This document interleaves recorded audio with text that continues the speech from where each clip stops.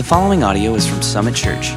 For more information on Summit Church, visit www.summitonline.tv. We are in our fifth week of our study through the book of Philippians. We are not going anywhere quickly, but we are going to cover more verses today than we have any other week in the past. But I want to remind you that this book, it is a book that teaches us how to find joy, how to see the peace of God that will lead to this resounding joy, this joy that takes us beyond our circumstances. And today, Paul's passage, it's so fitting because he's talking about his current circumstance, which I don't think any of us would really love that circumstance. He's in prison, but he's saying, hey, guess what? There's still great things happening. And I don't use this term a whole lot in my life, but the idea of a silver lining, that there's always something good, even when it appears to be really bad. I think that's what Paul is trying to get us to understand, that even when you think all the wheels have fallen off, there is still something that God is doing.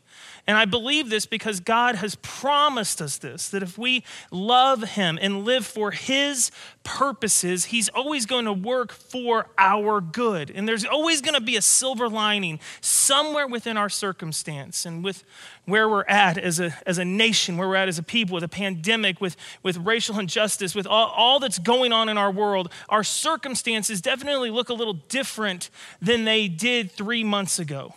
But how do we find the hope? How do we find the joy in our current circumstances? I think we can learn from Paul how to see that silver lining, and we see this in Philippians chapter 1, starting in verse 12. It says this: I want you to know, brothers and sisters, that what has happened to me has actually served to advance the gospel.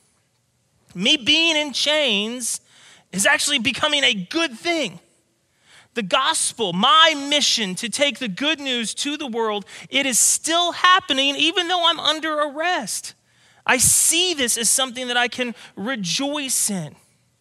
Paul talks about his circumstances all throughout this letter, but he rejoices knowing that his purpose, the purpose that God gave him, he is able to still fulfill it even though he's in chains.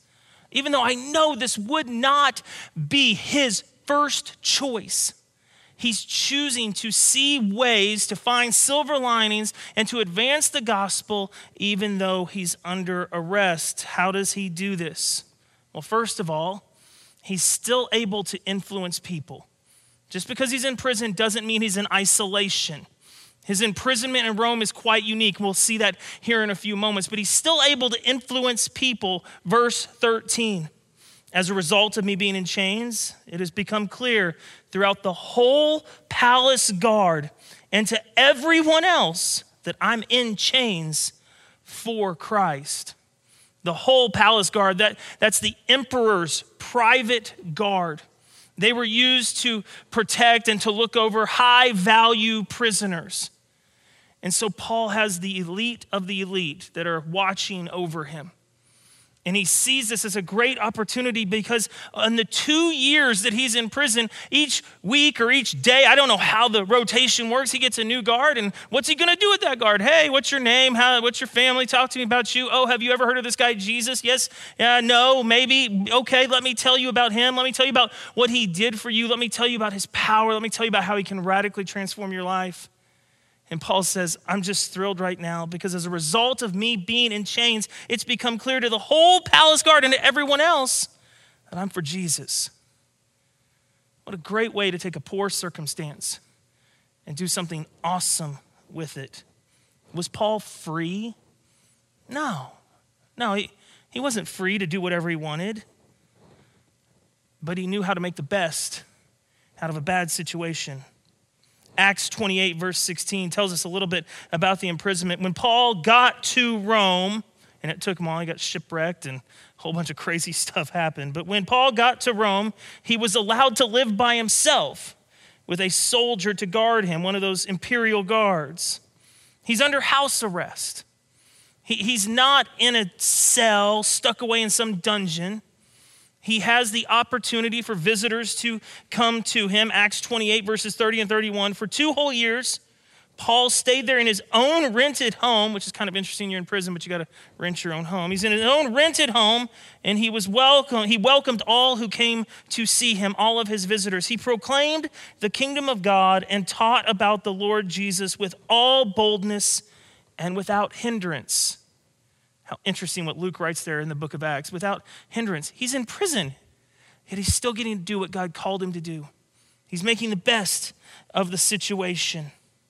In Philippians chapter 4, verse 22, as Paul's wrapping up this letter, we actually see that he's being very fruitful, that at least some of these visitors, some of these guards are coming to know the Lord. Philippians 4, verse 22, it says, all God's people here in Rome send you greetings, especially those who belong to Caesar's household.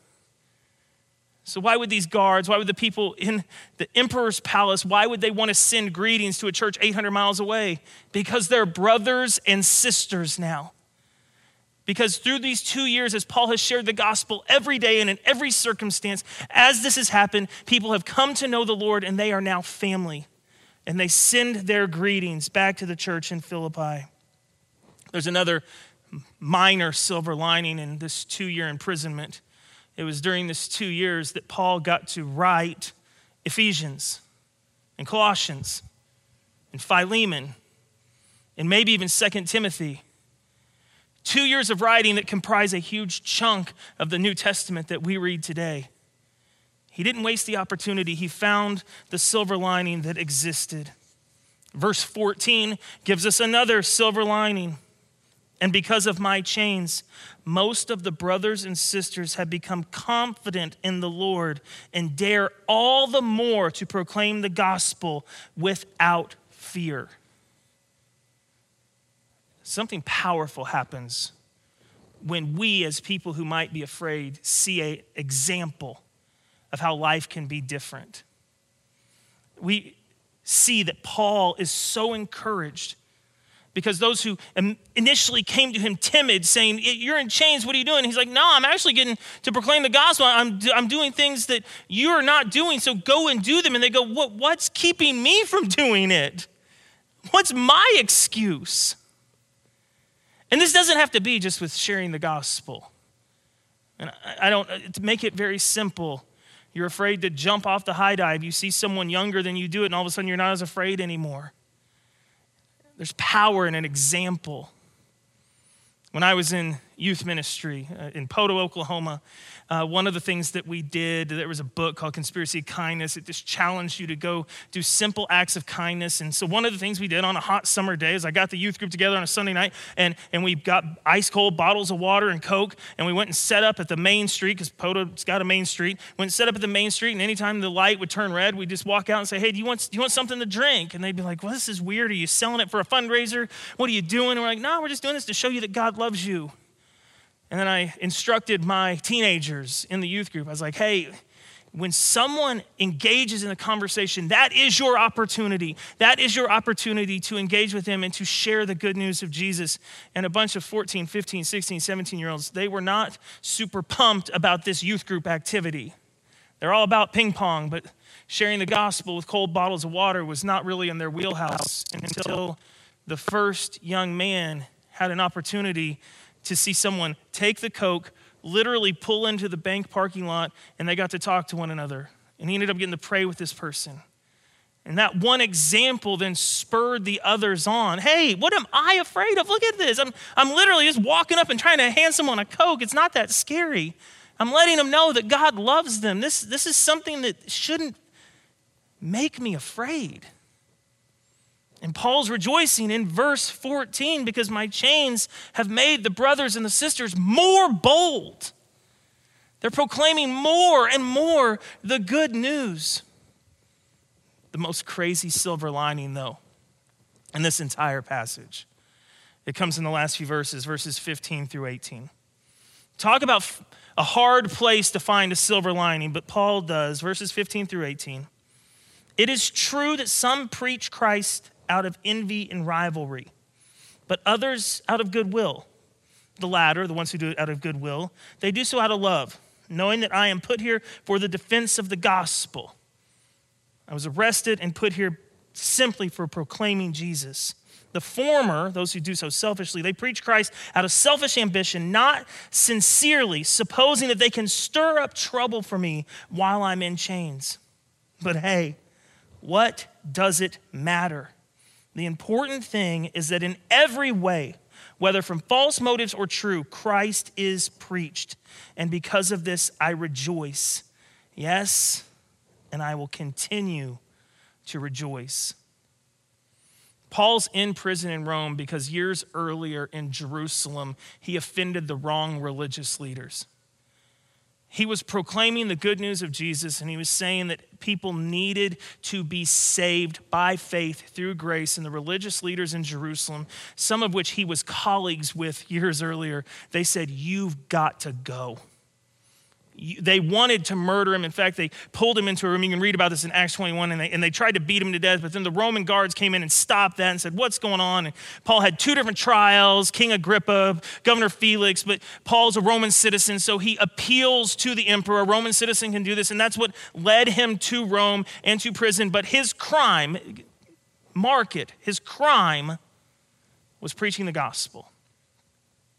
And so what's happening now in Rome is there's probably some religious leaders who can't stand the fact that Paul is still being successful even though he's in prison. And so what they're doing is they're sending out people into the streets to preach the gospel, but they're doing so for selfish reasons. They're doing so to try and stir up trouble. Their hope is this, that the Roman government will get sick of this Jesus character.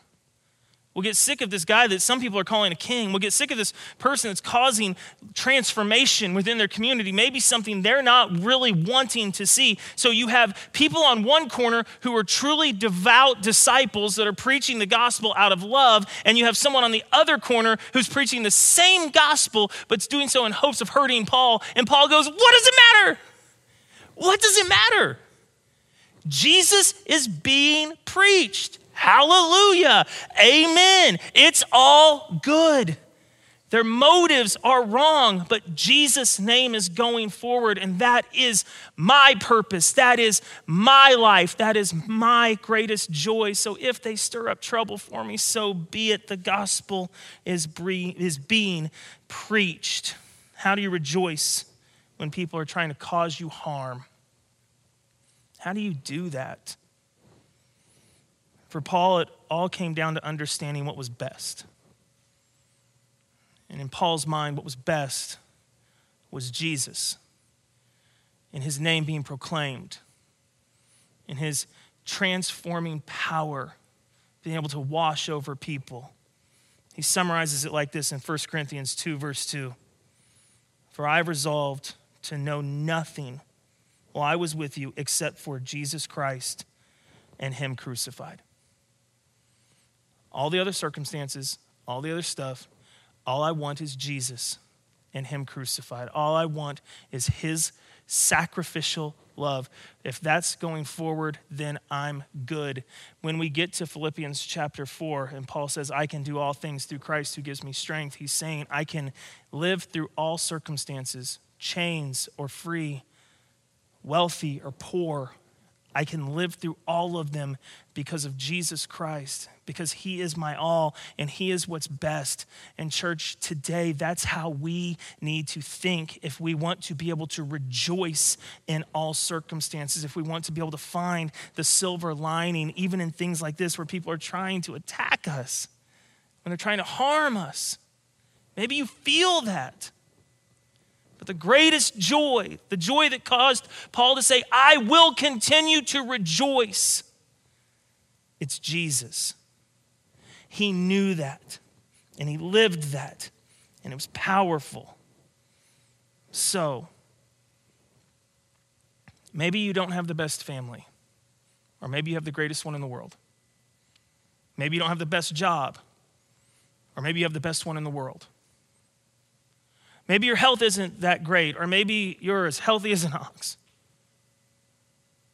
Maybe your life is in shambles, or maybe it seems to be going better than ever.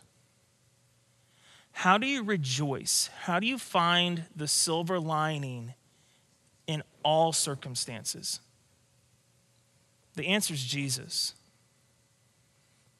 And the band's going to come back up now to to lead us in responsive worship. And one of the best things that we can do as people is to rejoice in God even when we don't feel like it. Even when it's hard. Even when we feel like our circumstances have placed too large of an obstacle in front of us to possibly worship God. If you were to choose today, even in the midst of maybe horrific circumstances, if you were to choose today to rejoice, to worship, I promise you this, I promise you, that circumstance that you're walking through, whatever it may be, it will begin to feel lighter. It will begin to pale in comparison to the strength and the love and the mercy of God, the one that you're choosing to rejoice in. How do you rejoice in all circumstances? You know that Jesus is better than all circumstances. So even if you have a crummy job, even if you have a crummy family, even if you have no money, Jesus is not only a solution and an answer to your bad situations. He's the greatest thing that you can have.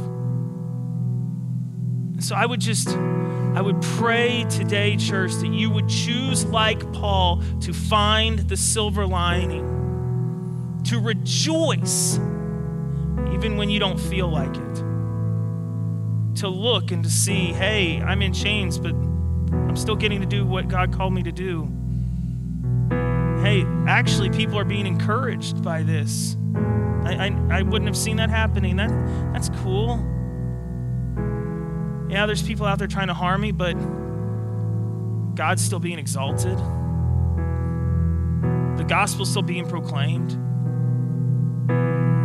It might be hard for you to process this and apply this to your family, to your life, to your finances. But if you take the time to see that Jesus is what's best, I promise the crummiest of circumstances have a silver lining, because that silver lining is Jesus.